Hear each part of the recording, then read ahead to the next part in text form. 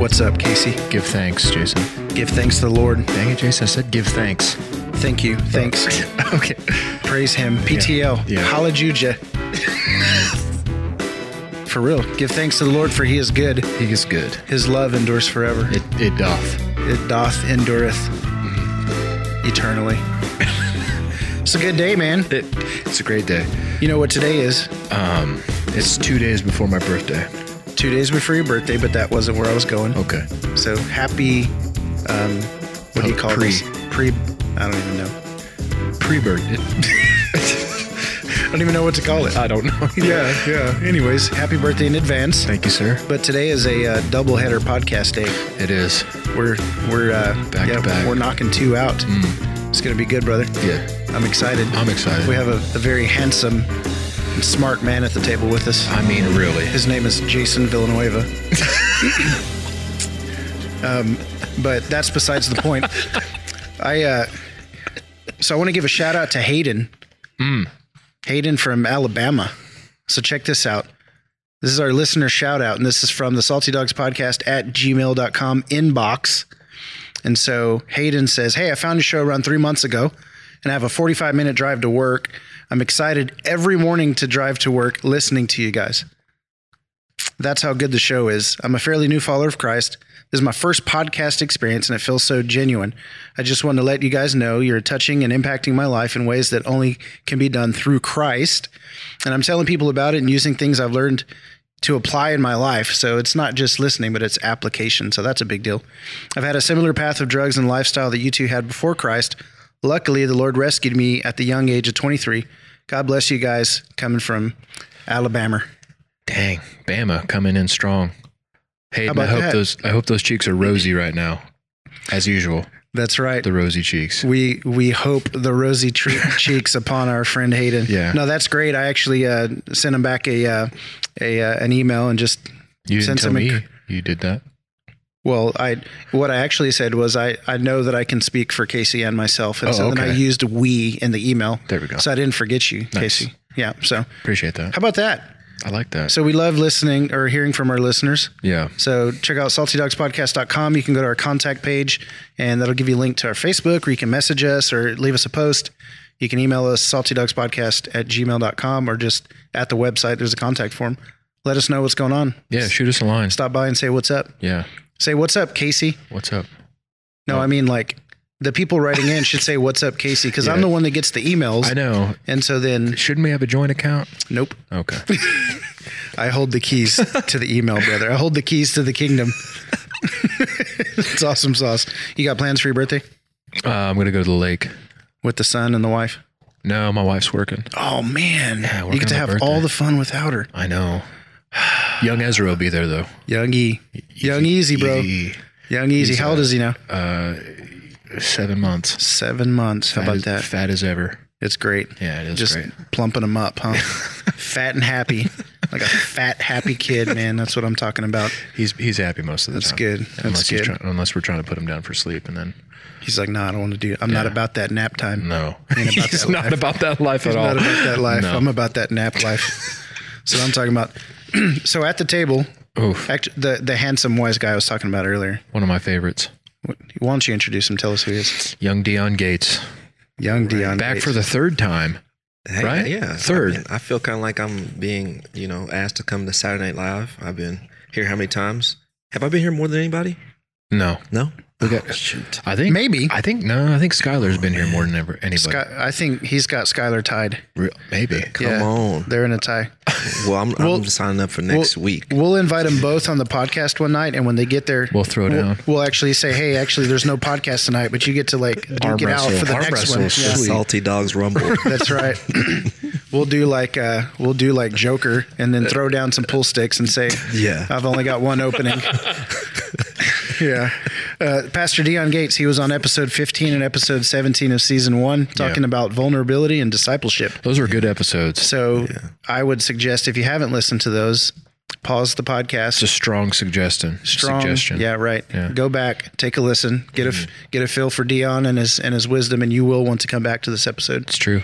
It's good stuff. Dion? What's been going on, man? Yeah. Tell us what's happening. Tell us some stuff. Tell us real quick. Stuff, Dion. Tell us what's happening at Mending Place, and tell us what's happening at World Impact, because last time we talked to you, big changes for you, brother. Well, I've retired since I was last on the show. I've retired from law enforcement, 17 years, Sedgwick County Sheriff's Deputy, done, in the books. New chapter opened up. Crime went up, didn't it?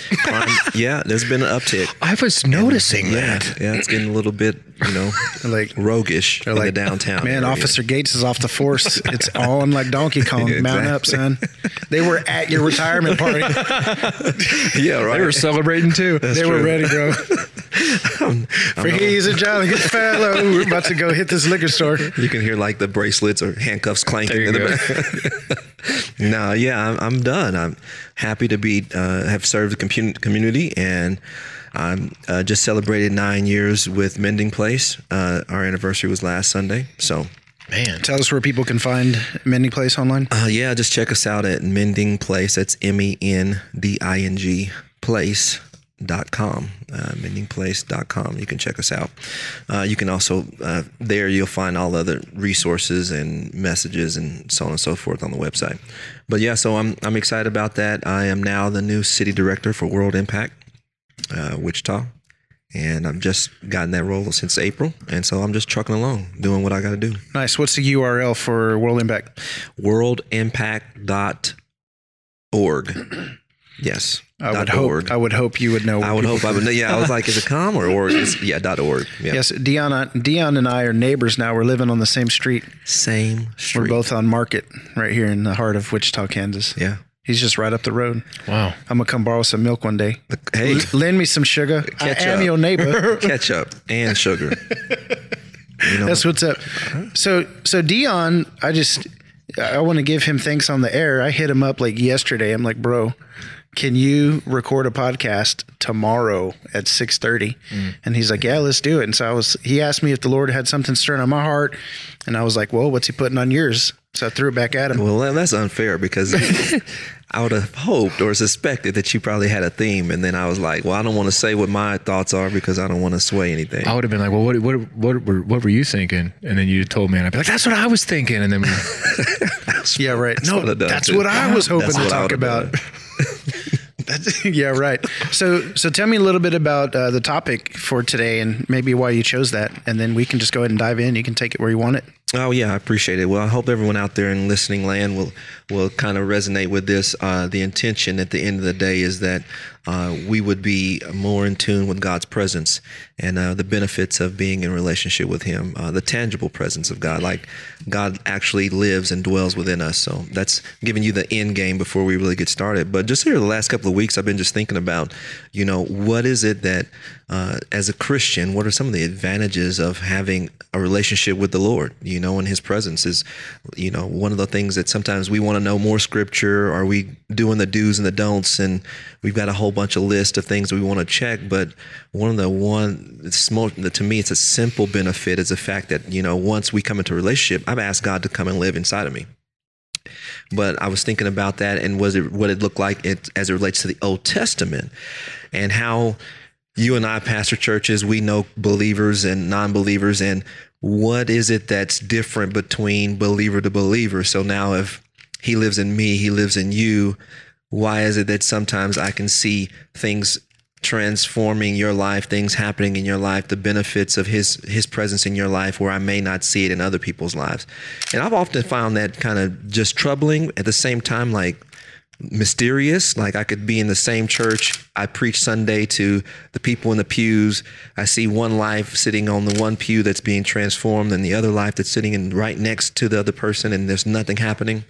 It's an interesting thought process. Why does that happen? If I believe that both people who I may be ministering to are saved, then what's going on with the presence of God? What's the hindrance? In my opinion, there's a stopgap. So I jumped in.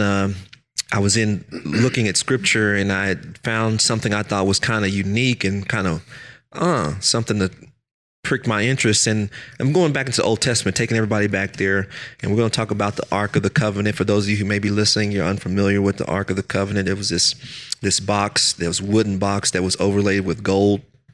that was probably no bigger than your average size laundry basket, like a 2 or 3 bushel size laundry basket. Had a gold lid on it with 2 angels' wings that kind of pointed at each other.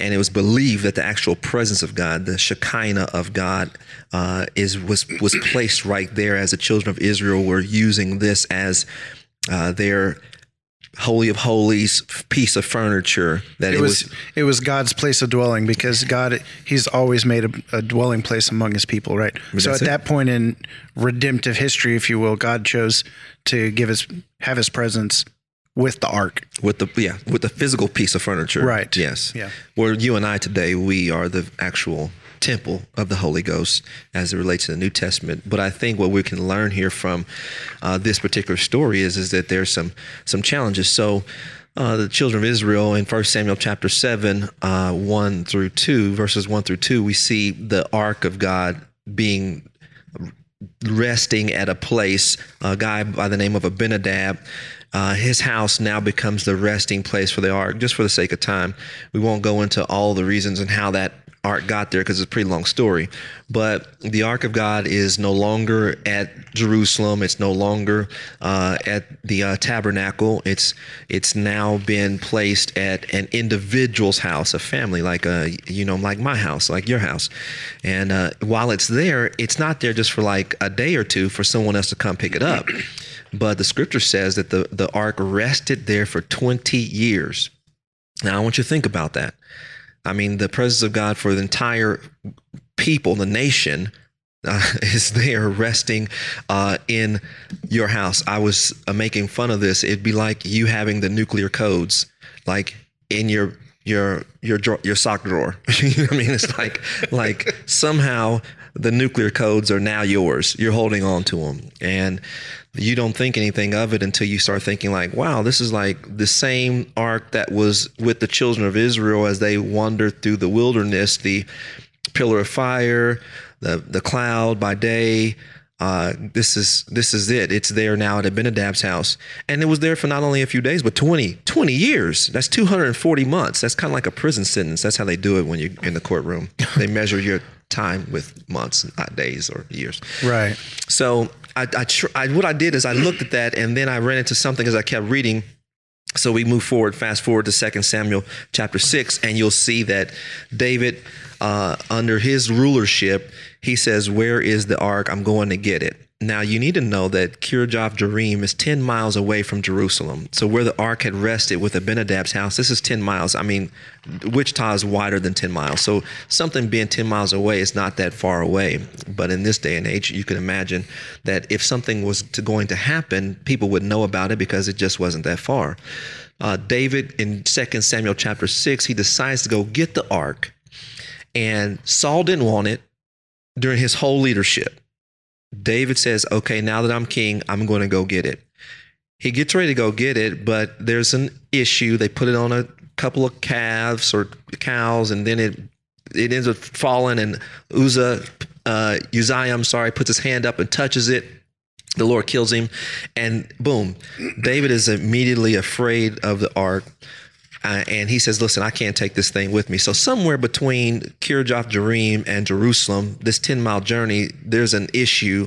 There's a diversion. The ark is then taken to another guy's house named Obed-Edom. So if we just take for a moment and look at these two houses, we've got Abinadab's house, Obed-Edom's house. Abinadab had the ark for 20 years. Obed-Edom, as we look at the scripture, we go down from 2 Samuel chapter 6, verses 1 through 12. He has the ark for 90 days. 90 days versus 240 months. 3 months versus 240 months. If you guys are mathematicians, that's going to be about 1%.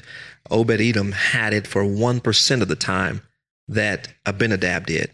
But the scripture says that Obed-Edom's house was so blessed in that 90 days that word got out, and that the king was told, King David, hey, something's going on at Obed-Edom's house, man. I mean, rock star type stuff is just happening in that his whole house. And I started thinking, what happened differently at Obed-Edom's house that in 90 days he couldn't keep it to himself, but for 240 months, nothing happens at Abinadab's house that we can see in scripture. And so I started thinking about the people that sit in the pews, people who say that they're Christians, people who the Holy Spirit dwells in, people who live the life of a Christian. And we say, well, what's the difference between these two folks? And I would say, just quickly getting to the point, that when I see the story in 1 Samuel with Abinadab and his son, I see them keeping a very compartmental life that we often sometimes do. God, you can have this room, but you can't go in here. You can come in the house, or you can come into my life, but I will refuse to allow you to deal with my marriage. I refuse to allow you to deal with my finances. I'll refuse for you to be Lord over all. You can just save, but you can't be Lord. Does that make sense what I'm saying? Yeah. And so that's the real challenge I see between these two houses. But one is what Abinadab's son was asked to do was to guard the ark. But when we go into Obed-Edom's house, we don't see any of that fear. David was first fearful. He was afraid. And then he was displeased. And so when we're afraid, displeased, and guarded, it prevents us from really living into all the fruitfulness that God would want to do in our life, in our relationships. Those are hindrances. Those are barriers. So you could have him on board, but there still could be limits to what God would want to do in your life based on your perspective of him. Are you afraid of God? Many of us are afraid that, man, God he's waiting to bop us, every time we make a mistake. He's ready to punish, kill, get at us. We make a mistake. And this is evident in these two stories, where one was being guarded, where the other one, I think, was really using as a guiding force for all areas of life. Oh, what I was going to say that I noticed is that word guard, and it said that he had it and he was guarding it. So looking at it as something to be guarded, to be maybe even hoarded, just seeing it as an object that doesn't need to fall into the hands of the wrong person, versus actually realizing that the presence of God is in your household. Yes. Right. And that he said that he would dwell in that ark, and that, right. And that you could actually engage with the creator God versus just guard this piece of furniture. So it's seeing it as an inanimate object that is valued in some regard. And then I think it doesn't say specifically, but I feel like maybe they engaged it a little bit more in a real way through a place of faith. Yeah. The scripture says that God is no respecter of persons. And so I have to hold on to that, because if he's that way in the New Testament, he's the same in the Old, yesterday, today, and forever. He's the same. So if that's a principle that's true, then he wouldn't do for Obed-Edom, but wouldn't do for Abinadab. He won't do for Dion, but then do for Jason. You understand what I'm saying? So, right. So when we see that, I'm just pricked by it. Now, here's something that was interesting. So in my study, I get to looking through some just, you look at commentaries and you figure out all kinds of things about culture. In the ancient rabbinical writings, it's believed. Now, check this out. I don't know. This is not in the scripture. So this is just what was passed down in some ancient rabbinical writings, that the reason that they knew that Obed-Edom had been blessed, or was being blessed in such a way, and he couldn't keep it secret, is that Obed-Edom has 8 sons. He's got 8 daughter-in-laws. And it was believed that in each month that the ark was there, that each one of the daughter-in-laws had 2 babies. What? Yeah, exactly. It just is like stupid. Like that's impossible. Right. But wouldn't that sound kind of accurate though? If God is in it, the impossible becomes possible. Right. And it'd be something that's so far-fetched. It's common to man to have babies, but the fruitfulness, it goes all the way back to the command in the garden to be fruitful and to multiply. That if God's presence was there, then that would be happening. Right. That we'd be living into the command from the very beginning. So you can imagine the house just exploding.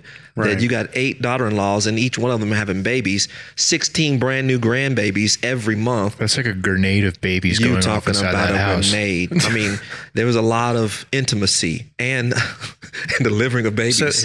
So maybe you're taking it this way, but you took it back to Genesis and that initial mandate by God to be fruitful, multiply, fill the earth, subdue it, to rule and reign, right? Yes. And so then this rabbinical writing is talking about how there would have been fruitfulness in children during the time that the presence of the Lord was there in that household. Exactly. And it would have been a supernatural multiplication of family. So then what do we see happen on the day of Pentecost when the presence of the Lord fills a group of people. Yes. You see a church born, and then you see that the Lord added to their number daily. And so then there's a giving of the Spirit of God, the presence of God comes and enters, and then the church is the people of God are restored back to the original mission. Yes, but not just physically, but now spiritually. That's okay. To grow the family of Christ. Come on, I mean, that's where we see the pattern played out again and again. That when the presence of God is there, left unhindered and unchecked, when we're not compartmental, when we're not guarded, when we're not displeased or offended or fearful of God, and he's allowed to move as he sees fit in our life. It's just not that we're running parallel with the Holy Spirit, but our life is intersecting with him. Every area is intersecting with him. That is, to me, symbolic of what we see his promise being in the garden, and then it's lived out and played out again and again, even in our life today, because he lives in us.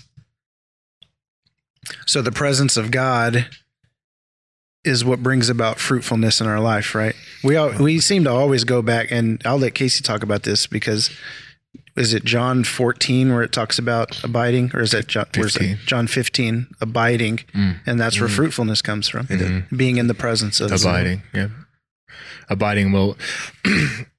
And I don't know why, I just found this really interesting, but he said to guard it.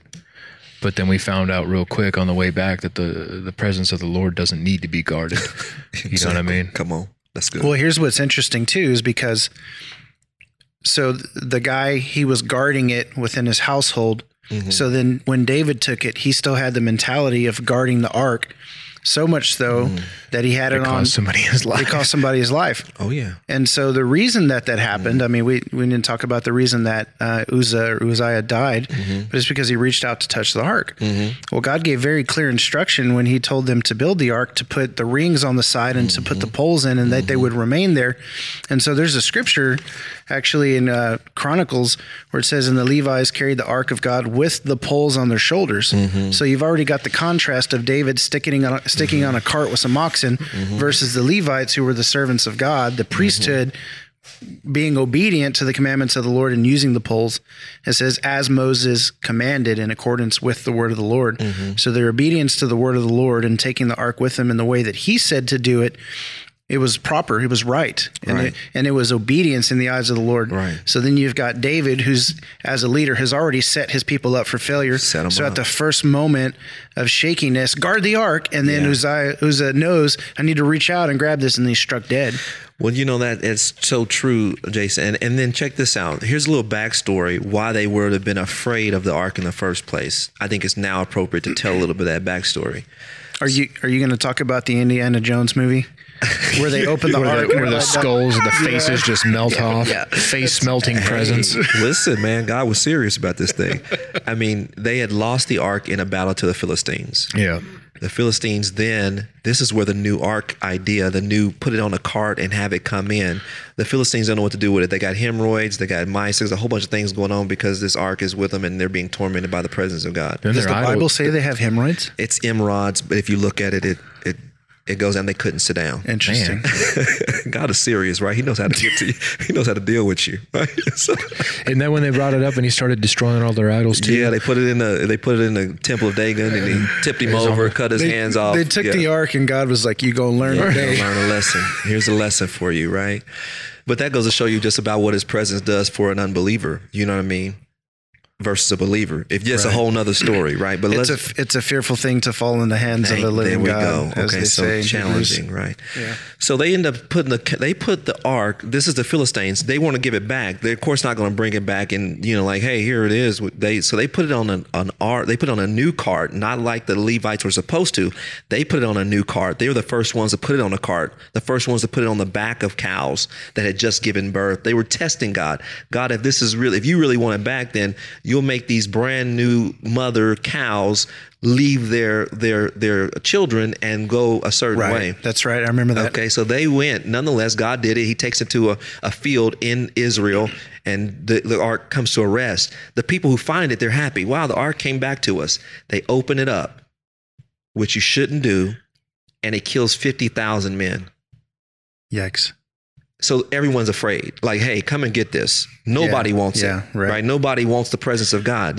They had forgotten what the Lord had promised about his presence among them. Exactly. They lost it. So then when David puts it on a cart, he was mimicking what he had saw the Philistines do when they brought it in, right? Like someone had said, like, yeah, they put it on a cart and it was fine, but that wasn't, it had worked. It was okay, but it wasn't God's way. It was David's way. That's good and not God, right? And that was David's way. You know what I mean? I guess that's kind of a message in itself about, leadership, doing things your own way and costing people, you know what I mean? Mishandling the presence of God, and having your own thoughts, your own, what's it called? Your own plans for it, right? It's very serious. And then people get around it and mishandle it, and it causes a lot of hurt and injury. What's tripping me out is that presence that was in that ark, that terrifying death presence, or death-giving presence to those who's mishandled it, is the same presence that lives inside of us. And so, what's the, like where can we go from there? Because like that's what's really tripping me out. Like because that same power is now living within us, and we are arks essentially, right? Yeah. Of the covenant. Well, I think it just goes to show you the scripture says that we're fearfully and wonderfully made. I mean, you think about what we're saying here, that the presence that brooded over the water in the very beginning, the same presence when God is saying, let us, God lives inside of you. I mean, that's what can contain him. You know what I mean? For him to say that I'm going to live inside of you, it was blasphemy to the old culture, wasn't it?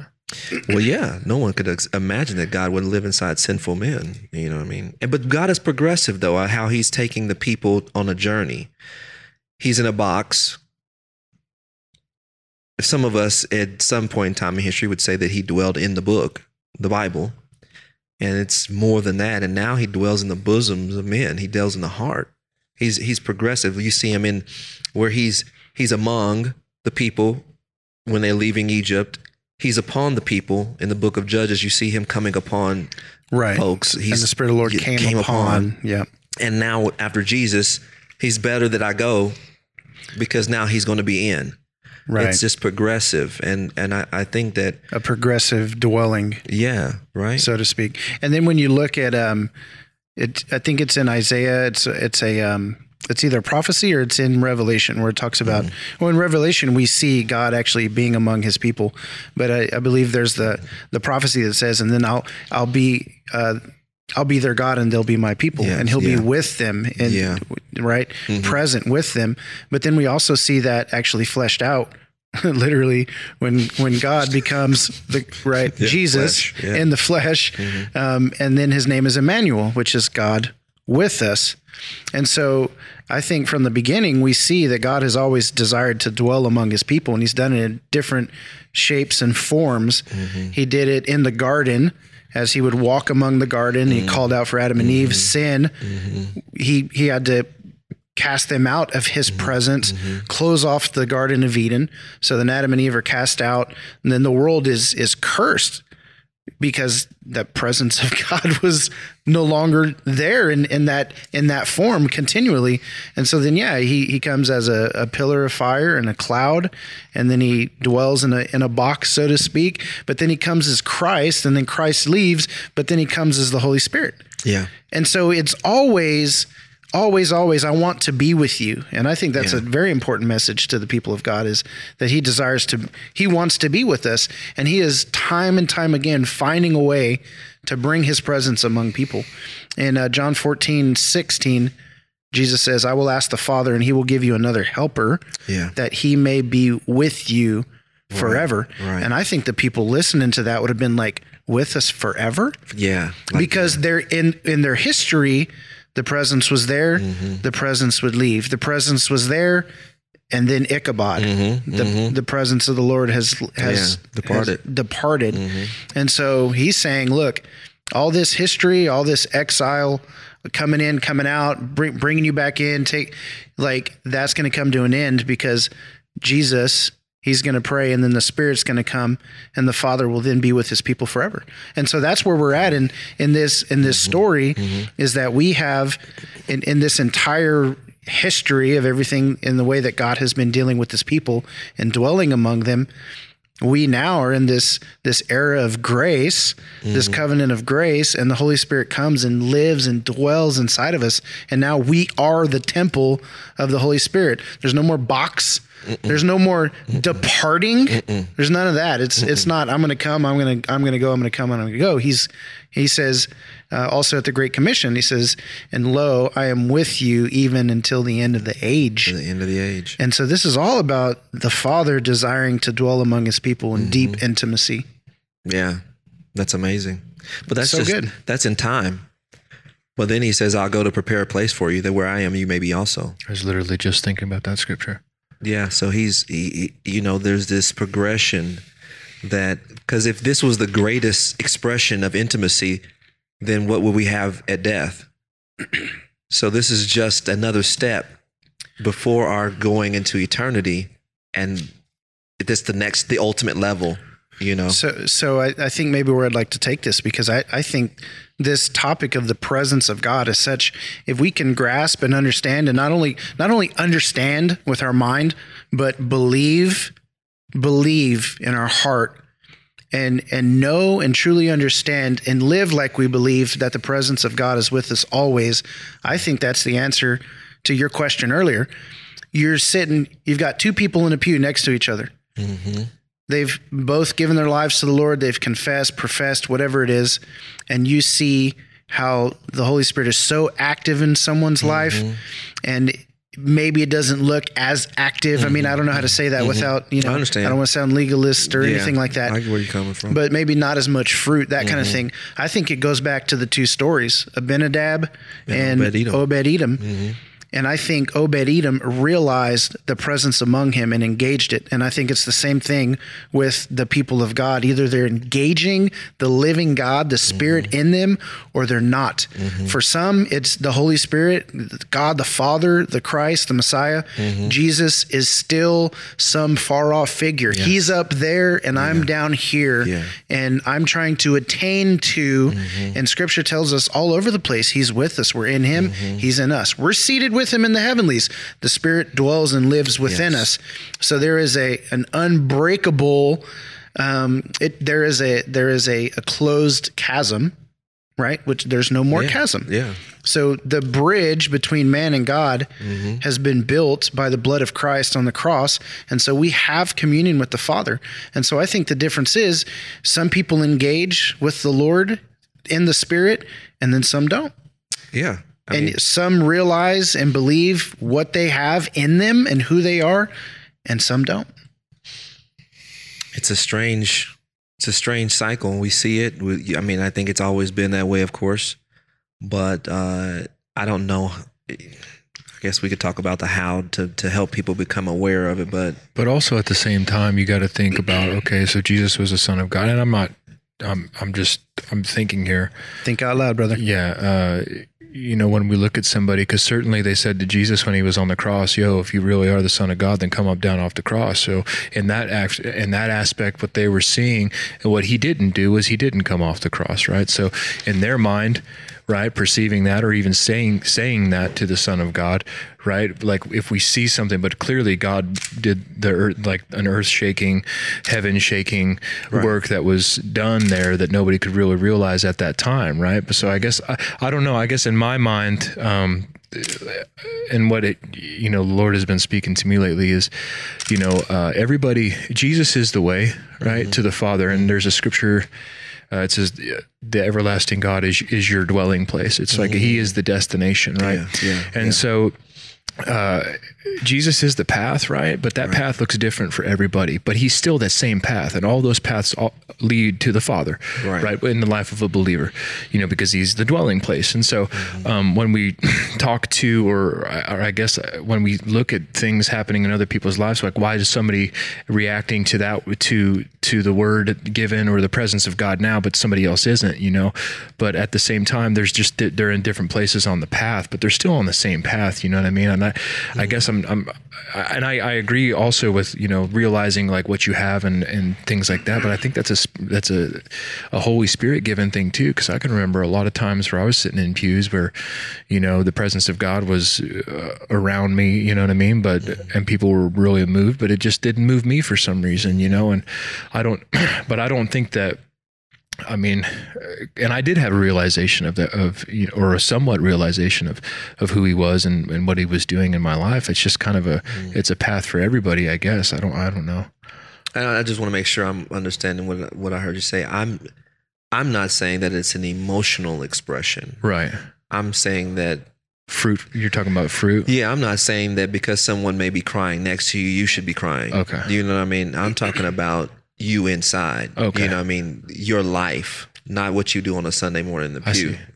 Fruit. Yeah. It's like, why? So you get a room of 20 people who are struggling with, or maybe are in recovery from alcoholism. Mm. And you got some who are still slipping in old ways, and then you've got some who are just completely free. Mm-hmm. And so why then? Fruit then is what we're talking about. I guess so, yeah. Yeah. I'm talking about fruit. I want to be clear to the listeners that this is not emotionalism. Yeah. It's not, well, so-and-so is more emotional than you during worship, then they've got more of the Spirit moving in their life than you. That's not what we're saying at all. Yeah.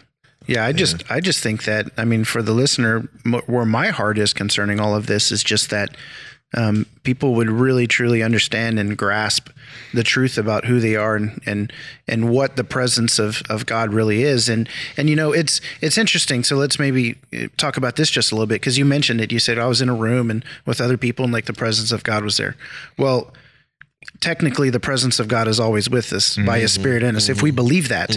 But that's then true. There are some people, so like, interestingly, I love this worship song, the Holy Spirit, you're welcome here. Yeah. Come. And essentially we're singing a song and we're inviting the Holy Spirit to come. Right. Technically, he's already here. Mm-hmm. So rather than longing for some sort of coming that changes, like, what are we waiting for? Well, versus engaging the truth of the Scripture that Christ is in you. So it is a realization. You are the temple. That's what I'm trying to figure out. Like, do we realize? Paul said this all the time. Don't you know? Yes. And that's what he did in Corinthians. He's like, you guys are over here sleeping with moms and stuff. Don't you know that your body is the temple of the Holy Spirit?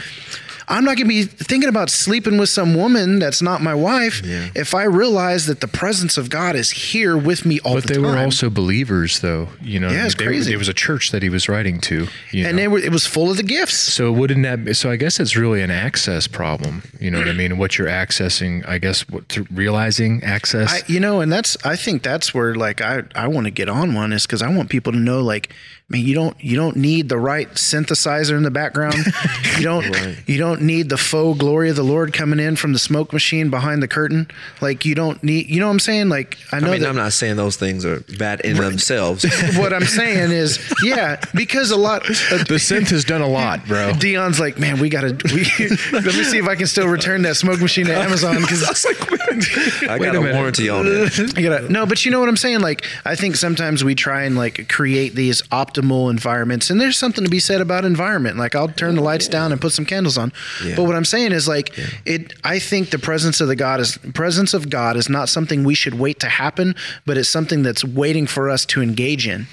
Well, and I'll jump in. Casey, you do worship, so stop me if I'm getting off here, but I do think there's something to be said about atmosphere and presence, because we are human and we just have our senses, right? So I get that. But I will say that in that song specifically, Jason, that we were mentioning, "Come Holy Spirit,"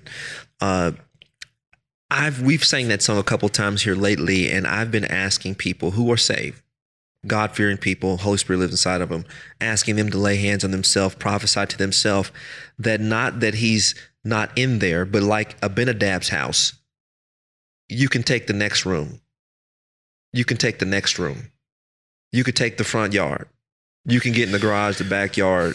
You can have it all. Until it's an all-encompassing thing. So when me saying, like, "Come Holy Spirit," I'm saying, hey, I'm opening myself up to areas that I normally have kept to myself and not allowed you to influence and impact. Not saying that he needs to come afresh or for the first time. Right. And so I often differentiating that, and also No, that's good. That's really good, because that you're taking the words of the song and making them applicable to something different. Like I'm thinking of, we're waiting for the presence of God to come to do something. So come on, versus you personally inviting the Spirit to move in areas where you've not allowed it before. Yeah, and you know what? And that's a good. Like in worship and stuff. Like, man, that's a dance, dude. Like the Spirit's already dancing. You know what I mean? And we're invited to dance with Him. You know what I mean? And I think, and I was just wondering too. You know, why sometimes some worship leaders have a gift of leading people into the presence of God. Because I remember one time, and Jason and I were up here worshiping, and dude, I don't know what happened, but like I just broke and I started crying, and I like, you know, because I was just so tired of being. It was like I just felt falseness in me, and I just broke. And I felt like I just wanted to slam my guitar on the ground. You know what I mean? But I just stopped in the middle of the song. I was like, I can't do this anymore, right? And then all of a sudden, this move of God happened. You know what I mean? I'm not saying it's about me. I'm just trying to paint a picture here about like why people were and I'm wondering, like, why is that? Because we're talking about how can you realize, but why? The presence of God is with us, but why does it take somebody that's gifted in bringing the presence of God, I guess, to manifest it like light, you know, into people's minds, and oh my gosh, He is here, you know what I mean? Right. And then all of a sudden He's like, well, now we're all accessing. You know what I mean? Yeah. It's just so I was going to say, it's like that statement. I think sometimes, obviously within Christianity, there's a lot of like semantics. What do you really mean by that? That's you true. know, like, That's true. Like, what do you mean? You know, what do you mean church? Right? What do you mean you're inviting me to church? That doesn't make sense to me. Right. You know what I'm saying? Exactly. So anyways, you have people who are leading other people into the presence of God. So I think technically what we're saying is that, people who are gifted in leading people's focus onto what is already reality and true. Right. And that goes with like, man, keep your mind on things above, you know what I mean? And I think that sometimes when we come into the place of worship, that we're so focused on other things that we're like, man, why isn't the presence? Well, the presence is here. You just need to elevate your focus. Right. I was going to say that these kinds of people who do this, they have a gift for the shift. I just made that up. Whoa. You know what I'm saying? Hashtag but boom, gift for the shift. Gift for the shift. Yeah. Just don't forget the F, guys. That's right. Gift for the shift. It's shifting your focus. Right. It's let us set our minds on things above. Let us set our hearts on things above. And oftentimes the wheat gets away from me and I've not set. And you know what? I've not done the setting, so I have to do the shifting. Yeah. That's good. And you know what? You're right, man. This is something that I always talk about, man, like about how just bombarded on every side we are, and the battle for the enemy is in our mind. You know what I'm saying? It is in the mind. That's what it be transformed by the renewing of your mind. There's something about the mind, okay? And one of the best tools in war is propaganda. You know what I'm saying? So we're talking about lies, and we're talking about our focus getting off, man. That's why he's saying, man, when you're walking the path, don't look to the left or to the right. You keep your focus straight ahead. And so there's something to be said about focusing and mindset. And so I guess that's kind of what we're leading into about the presence of God. That's a mindset. It's setting. You're right, man. I really like that. I wasn't set, so I had to make the shift rather than just being set, staying set. But how hard is it to stay set? Because we're constantly bombarded, man. Constantly. It's true, and I'll never forget this, and I've probably quoted it 50 times at this point. But Christine Smith, she taught at the Source months ago, and she was talking about intimacy with Christ, and the statement that she used about connecting with the Father and intimacy, she said, all you have to do is give your time and attention. Just turn, and she used this phrase, just turn into it. And that's what that means. Let's look. I lift my eyes up to the hills. Where does my hope come from? I mean, shifted. Where was he looking? Down? Man, I'm so messed up. Or man, this is so terrible. Or all this stuff's going on. You know, I'm not feeling like things are going my way. I lift my eyes up to there was a shifting, a looking. And so that's what we do in worship. That's what we do in our services is we look up. And it's giving everything, you know what I mean? And so we're talking about intimacy with the Father.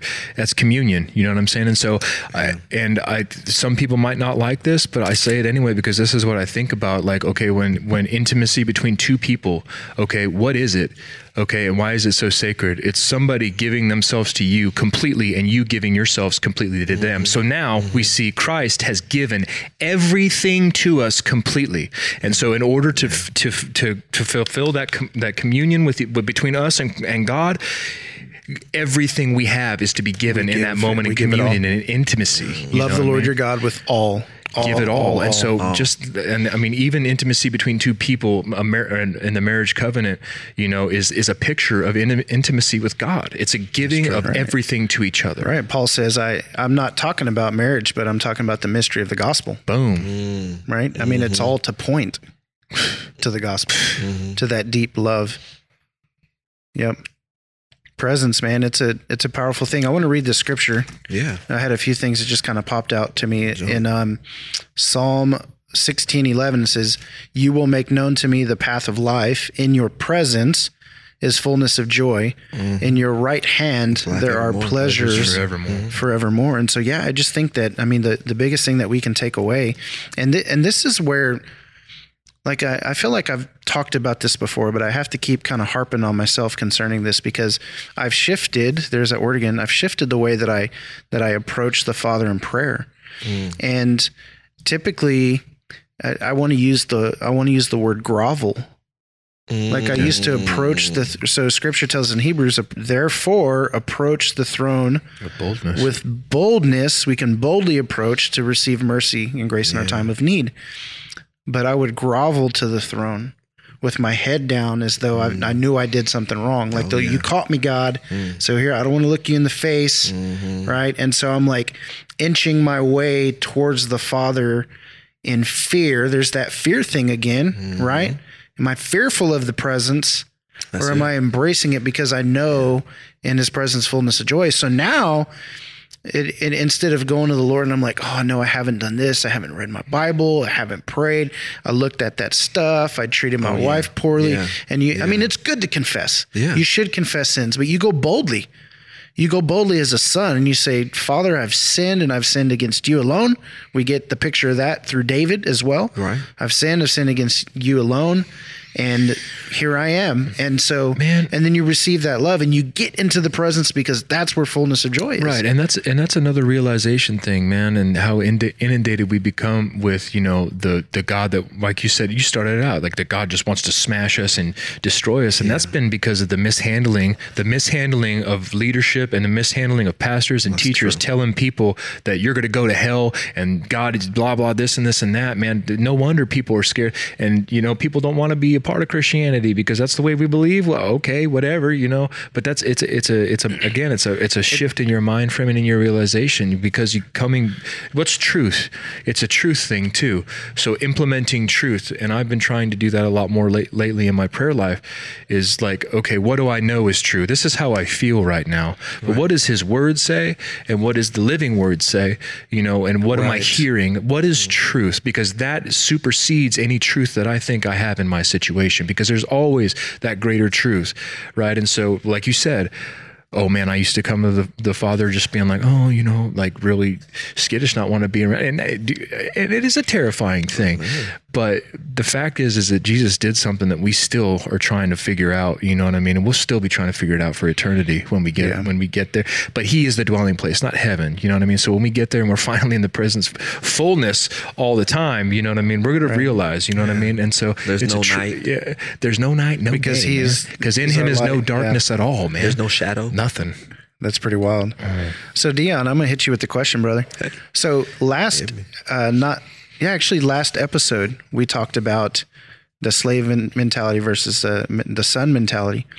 But we kind of got into the same conversation about the presence of the Lord and intimacy with the Father.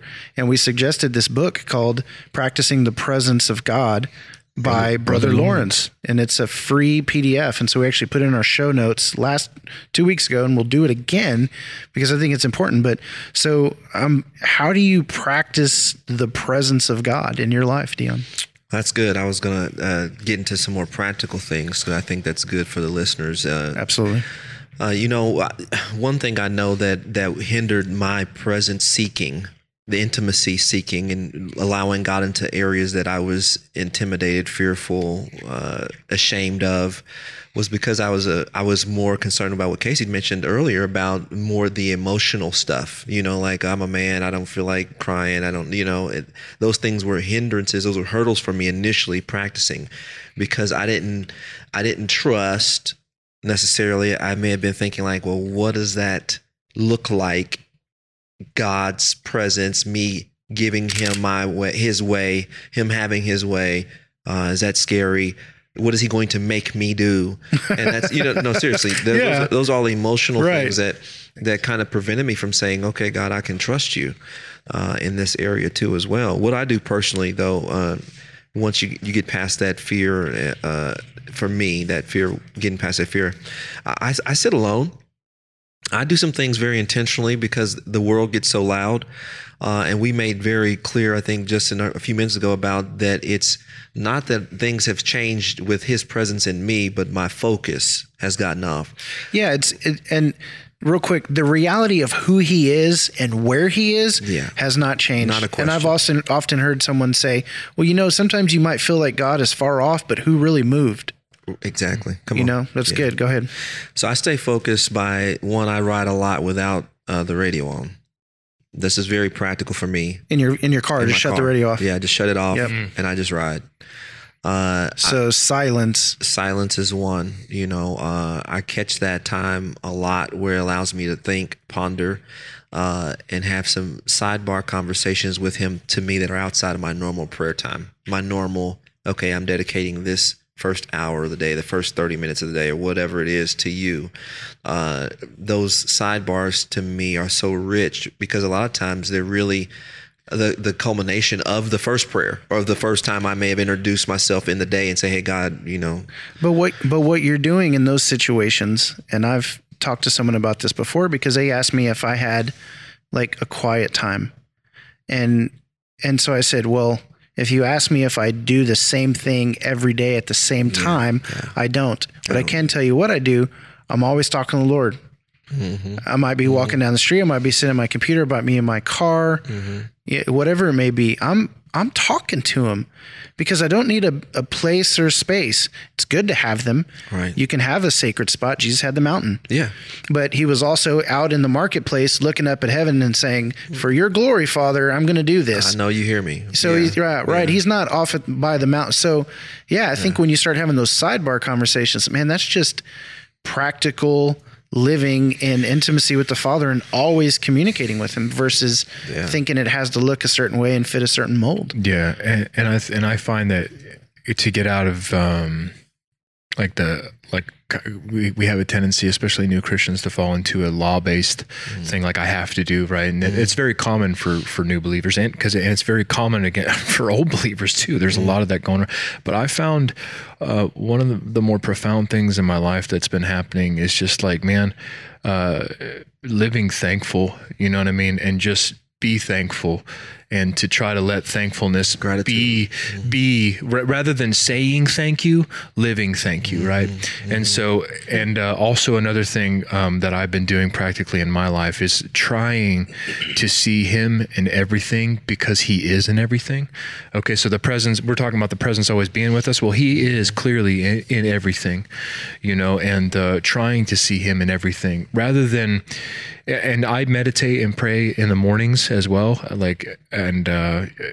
really to center and to set my focus for that day, to set it on Christ and set it on God, but not as a law thing, as a principle, because I know what this day is going to bring for me. It's going to bring craziness, and it's so easy to get swayed, what I mean, or to look left and right when you're walking the path. And don't hear me saying that having a set time and a set place and all that stuff. It's not. It's not. What I'm saying, so you're doing that because you know that he's sustains you. Right. And if I don't tap into the source or plug into the source for the day, right? I'm not. You're out of whack, apart from him, I can do nothing. I need him. Right. So you may do this every day, but it's because you find pleasure and you find Right. intimacy and you find power. And from that, it says that nobody hides a light or a lamp underneath a bowl, right? But I find back then lamps were with oil and fire. You know what I'm saying? And sometimes our lamps get a little. We're running out of a little bit of fire in there, and so that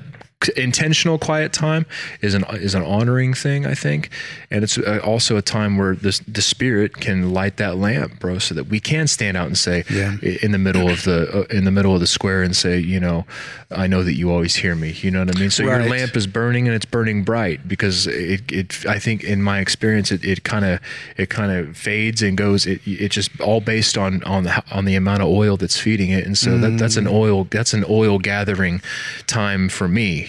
So I just found that as practical. It's good. And also in the scripture, oil represents the spirit. So that's keep your lamp burning, right? And their lamps burnt out, and so you got to keep that oil flowing. And it's just really easy to kind of quench that in your life when you're not focused. So, Dion, you said you were on a path here. You said you sit alone and you practice silence. You got 2 S's. Do you have another S for us, or what else you got brother, going on? I'm not that preachy right now.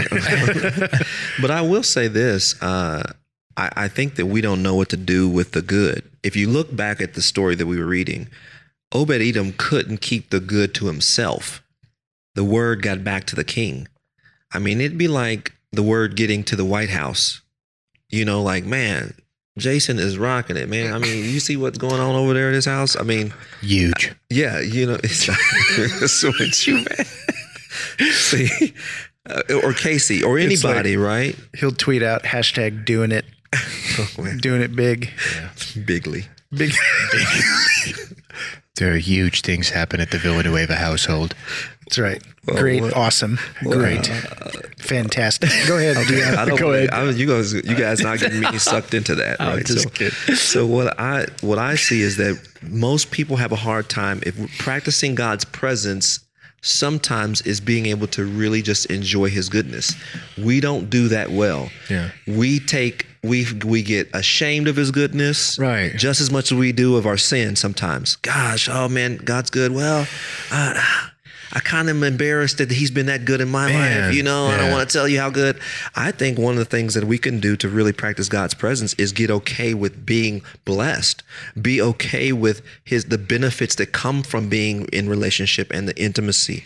I think that's important because we have this foreboding joy. Like if it's good, then I can't enjoy the good because I'm waiting for it to get bad, or I don't want people to think I'm a goody two shoes. That's covering up the lamp with a bowl, It bro. It is, and we to practice His presence, I think we should be asking ourselves, how am I going to behave when the blessing of the Lord, which happens on my life, makes rich, add no sorrow, can't be hid? How do I behave in that blessed place? Can I really enjoy Him? And really, I mean, just one of the practical things I'm going to ask the listeners to do is to find somebody that you can share the good with. I think it's easy to find people to weep with you. I think it's harder to find people who want to rejoice with you. Yeah. You think about the parable of the lost stuff, that, He had to go find people to rejoice when the sheep and the coin. And it's hard to find people who want to rejoice with you when they don't necessarily experience the exact same thing. I'm sitting in the same pew. God's moving in your life. I can see how did Abinadab feel? Man, that thing was been in my house for 20 years, and all of a sudden, 90 days in his house. I didn't get blessed. Come on, man. I mean, let's be honest. Yeah. Let's be honest. Man, I've been sitting here with 20 years of this thing, and I ain't got no kid. I mean, nothing to talk about. He didn't share that Facebook post. He didn't share that, right? But I think, beyond social media, seriously, if something happens to you, you get the business deal, you get the promotion. Talk to somebody. Who do you really get a chance to share it with who won't then see that as an opportunity to be jealous, to be frustrated? Did you feel like a safe place? Who's your safe place to share God's goodness? If you have that, you need to take full advantage of it. That keeps you grateful in a way that you don't seem braggadocious, because people understand that's what should happen to people who are allowing His Spirit and His presence to move into every area of their life. Right. Does that make sense what I'm saying? It does. That's practical stuff that I do. So the quiet time, and then also the safe place, somebody that I can say, you know what, God's been good to me, and I'm not going to allow the fear of tomorrow to sabotage, to eradicate the moment of the joy. You know what I mean? Like, man, the day is really good. Oh shoot, I better be careful because tomorrow I may get, we've got to be able to stay in that place and know that He's for us, and that's a good place. It's a good thing to know that God wants to be good. His plans are good, not evil, that's a byproduct of His presence. And I'm perfectly okay to enjoy that, Man, enjoy Him. Enjoy His presence. Because in His presence is fullness of joy. Enjoyment. Enjoyment, because in Him is. That's right, man. I just and there's so much to talk about. Bro. Like that's such a simple saying, man. But enjoy the Lord. The joy of the and Lord. You're right, man. Yeah. We're afraid to enjoy the Lord. We're afraid to, because I'm a sinner, or I've got all this stuff, and you're prideful. But think about that. In His presence is fullness of joy. You ever seen somebody that's just so happy you don't want to be around them? Yeah, Joel Osteen. They used to be that way for me. No, I'm serious, man. I used to be like, I can't even stand listening to him. He's just too happy. And then I realized the Holy Spirit checked me and says, no, that's because he's banking and rolling in that area, and you're not. And I was just really dealing with some jealousy. Ouch. Yeah. But that's what I'm saying. Like, in His presence of fullness of joy, man. I don't know where you guys stand on Joel Osteen. I'm just saying that I just... Well, think about that. Like I got it. It's paths for everybody, bro. I can't judge that, man, dude. Yeah. Well, we don't have to get on it, but I think he has a gift of encouragement, and he builds the body up through encouragement, and just reminds people of the goodness of the Lord, which you're talking about doing right now. Yeah. He just doesn't do all the other things that people hold him to. So, but what I'm saying is, like, have you? Never mind. I love it. Go ahead. Think about this though. Have you ever? When can you remember like the last time that you were like completely joyful, like from head to toe, just giddy? I mean, maybe jumping up and down or dancing or whatever. I mean, there's been times where I've gotten so excited, I look like a fool. Man. Can you imagine if we allowed ourselves to experience or to enjoy Christ as much as He wants us to enjoy Him, and then we were filled with joy, how insane we might look to people? You ever had a sports team that won a championship that's your favorite team? Yes. What happened with you? It's been a while, but I did act crazy. You act like a fool. Yeah. You know what I'm saying? But fast forward, same passage of scripture, David finally gets the ark back. And his wife looks out the window and she sees him acting like that. Right. And she's like, you made yourself a fool. He's like, I'm going to be more undignified than this. I can get even more undignified. And then he never slept with her again. She never had a seed. She never bore seed. The Lord cursed her because of that. Wow. Yeah. How about that? So man, we better check hashtag check your heart, bro. When you see the joy of the Lord on people, leave people alone. Man, you better check yourself. Check your heart, because you will get wrecked. Well, He's in the house. Ultimately, what you got to realize, I think, that He's in the house. And when we say that, we're not talking about the church house, but you. He's in the house. Better is one day in His courts than 1,000 elsewhere. That's it. It's wild, man. Yeah. So pursue the presence of the Lord. And here's what I'm saying. Jesus promises that those who seek will find, those who ask it will be given, and those who knock, the door will be opened. It will be, not might be. Mm-hmm. You seek, you will find. Mm-hmm. So talking about seeking the presence of the Lord, it's not something to be found, it's something to be focused on. Right? And so we need to turn in. And that goes to, it's never a question of how far He's willing to lead you. It's how far are you willing to go? You know what I mean? And I think that honestly in my life, and when you ask the question, like, when's the last time you're joyful? It's like, man, I can't even remember. Ezra? And that's not, yeah. But I'm your child. Yeah. Because that was a presence giving thing, but in His presence is fullness of joy. So, man, willing to press in and willing to go through whatever and willing to walk through whatever just to get there, you know what I mean? To ascend the mountain to God, right? To His presence, man. What are you willing to go through, and how far are you willing to go? Because He's willing to take you. And are you really willing to allow Him to show you the places where you've found joy that aren't Him, and then allow Him to deal with those places? Yeah. Ooh, that's next on the Salty Dogs podcast. Humility. Let me ask you this. I've been challenged with this, and I just maybe you can come with some of this with a listener, and we can create something here. But I think we should put down a 90-day challenge. I mean, it was 3 months, Obed-Edom, and it was pronounced change, transformation in his life from 3 months of exercising the freedom, the giving God's Spirit the freedom to roam the house, so to speak, to roam anywhere, any area of our life that we've kept private, secret through our unwillingness to allow God's purpose, plans for that particular area of our life to become, attached to what God wants us to do, to allow the Holy Spirit to move in our life, in our house, unhindered, not being compartmentalized. What's the challenge for the listener, I think, for the next 90 days? 90-day challenge, roam the home. The roam the home 90-day challenge. I like it. Roam the home. Gift the shift. Yeah, right? We're coming up with them all. That's the Holy Spirit working. Access. Access. Yeah, 90 days and that in the morning, yeah. And I mean, when you start your day and all throughout the day, this has been recent for me as well. Hey, look, I'm giving you that part of my life, right? Or when I think about it, or when I think about how bad I am, or these things, hey, I'm giving you that part of my life. Or, I'm giving you my job, that part of I'm giving you my family. I'm giving you my home. I'm giving you my son. I just trying to really get that out of my system. Hey, I'm giving you that area of my life, and to keep repeating that until that becomes a reality in your life. That's what I was going to say. Another thing that I do to practice just His presence is I talk out loud to Him. Like if I got a question when I'm reading, or I run into God, I wonder why, and I'll just say it out loud. I wonder why you did that for David, or why this happened.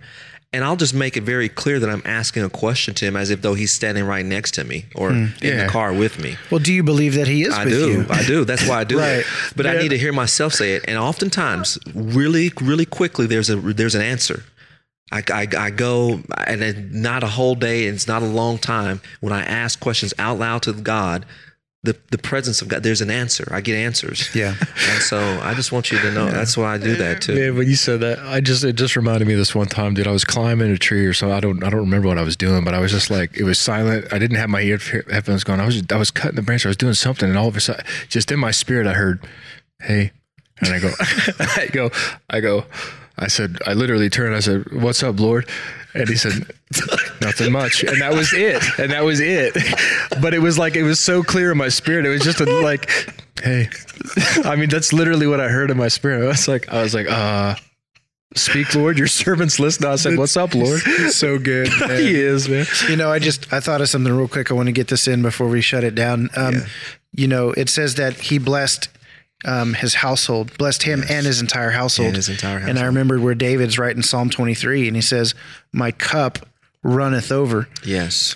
If the Lord's pouring me a drink and my cup's running over, I'm going to find more cups. Right. Bring me your cup, brother. Right. The Lord is pouring. Right. That reminds me of the story whenever they were gathering the vessels for the oil, whenever He was pouring the oil, because God is only limited by the amount of emptiness you bring Him. So if you give Him some capacity in your life this 80 days. The oil stopped because they didn't have any more vessels to bring Him. That's why it stopped. But even more so, you think about the role of the man in this house. He was the one who welcomed the presence of God in. Amen. And then the whole household was blessed from that leadership decision of saying, we're going to, as for me and my house, we will serve the Lord. Dang. That'll preach for husbands. Yeah. So I'm a husband. Yeah. Just something to think about when we think about that. So I'm not going to push the 90-day thing, but if we want to go to the next level with that, I think that God would honor that decision. I think so too. I think that people they won't come to a point of ending with it. I think what you'll end up seeing is like, oh, this is better. Well, let me just throw something in there, because I was going to talk about, anytime I'm pressing into the Lord. I heard another guy talk about this, and he said it's just as easy as this, because you're getting focused on what is already true and what is already reality about who God is and who you are in Him. You just need to reshift, refocus. And so typically when I'm going to press in, I say these two words, "I'm in you," or these two sentences, "I am in you and you're in me." And right there, you're reminded of the reality of where you are and where He is. And that's a mind-blowing reality, man. And you have to embrace that. And so then you can have that moment. So instead of groveling, "Oh Lord, I'm in you and you're in me." You are in me, yeah. So it's so good to see you. And what's the difference that 1% can make? Oh, yeah. Oh, that's right. Do you remember that? Do you remember that? It's just 1%. Dang, Jeff Jewett. Yeah, you think about the 3 months, it's just 1% of what Abinadab had. 1%. is Yeah. the difference between night change. and day. Do you remember that? You did. I remember you saying that. Yeah, go back season 1. Yeah, episode I remember you 15 saying or that. something. That was a mind blower. 1%. So I'm just blown away with it. I pray that the Holy Spirit continues to speak with people and be encouraging. He draws us with his love and kindness. No one can come right. but through that. And so His kindness leads us to repentance. Yeah. It's good, man. So I got a question. Okay. Serious question. How many dabs could have been a dab if it had been a dab could have dab? come on, man. You tell me. I'm gonna leave it alone. He's probably really frustrated for 20 years, though. I'm gonna tell you that much. 20 years of nothing. That's funny. I think Obed Edom was the one dabbing with the presence of the Lord. Dab. Yeah, and hey, if you're listening and you are really serious about doing that 90-day roam the home challenge, like if you get some results, man, just like what we were talking about, if the Lord's been good to you, dude, email us. Tell us how the Lord's been good. You know What's what I mean? 90 days from the time this will air? When you We'll do that'll the be math the 11th. later. It'll be the 11th. That's my birthday. So Oh, okay. You're gonna post it on the 11th? that's, dude, No, will it? Is this Saturday the 11th? it's this Saturday 11th, Oh, okay. and that's my birthday. So, I yeah, don't know if you knew that or not. I did. I did know. All right. November the 7th is November 90 the days. 7th is Yeah, 90 days. 90 days. Thanks, brother. We got a fact checker in the house right now. So thanks, brother. I appreciate it. Well, Salty Dogs Podcast, Season 2. Thanks for having me on, guys. Yeah, man. it's always Thank it's you so always good, much. man. Always good. It's always good, Pastor Dion. Don't forget to check out saltydogspodcast.com. You can shoot us an email. You can sign up for our email list. Follow us on Instagram, Facebook, and Twitter at SaltyDogsCast. Check out patreon.com/SaltyDogsPodcast if you feel like you want to help support the podcast. And other than that, man, it's been great. Good stuff, Casey. I'll see you here in a minute. Yeah, I'll see you here in a bit. All right, brother.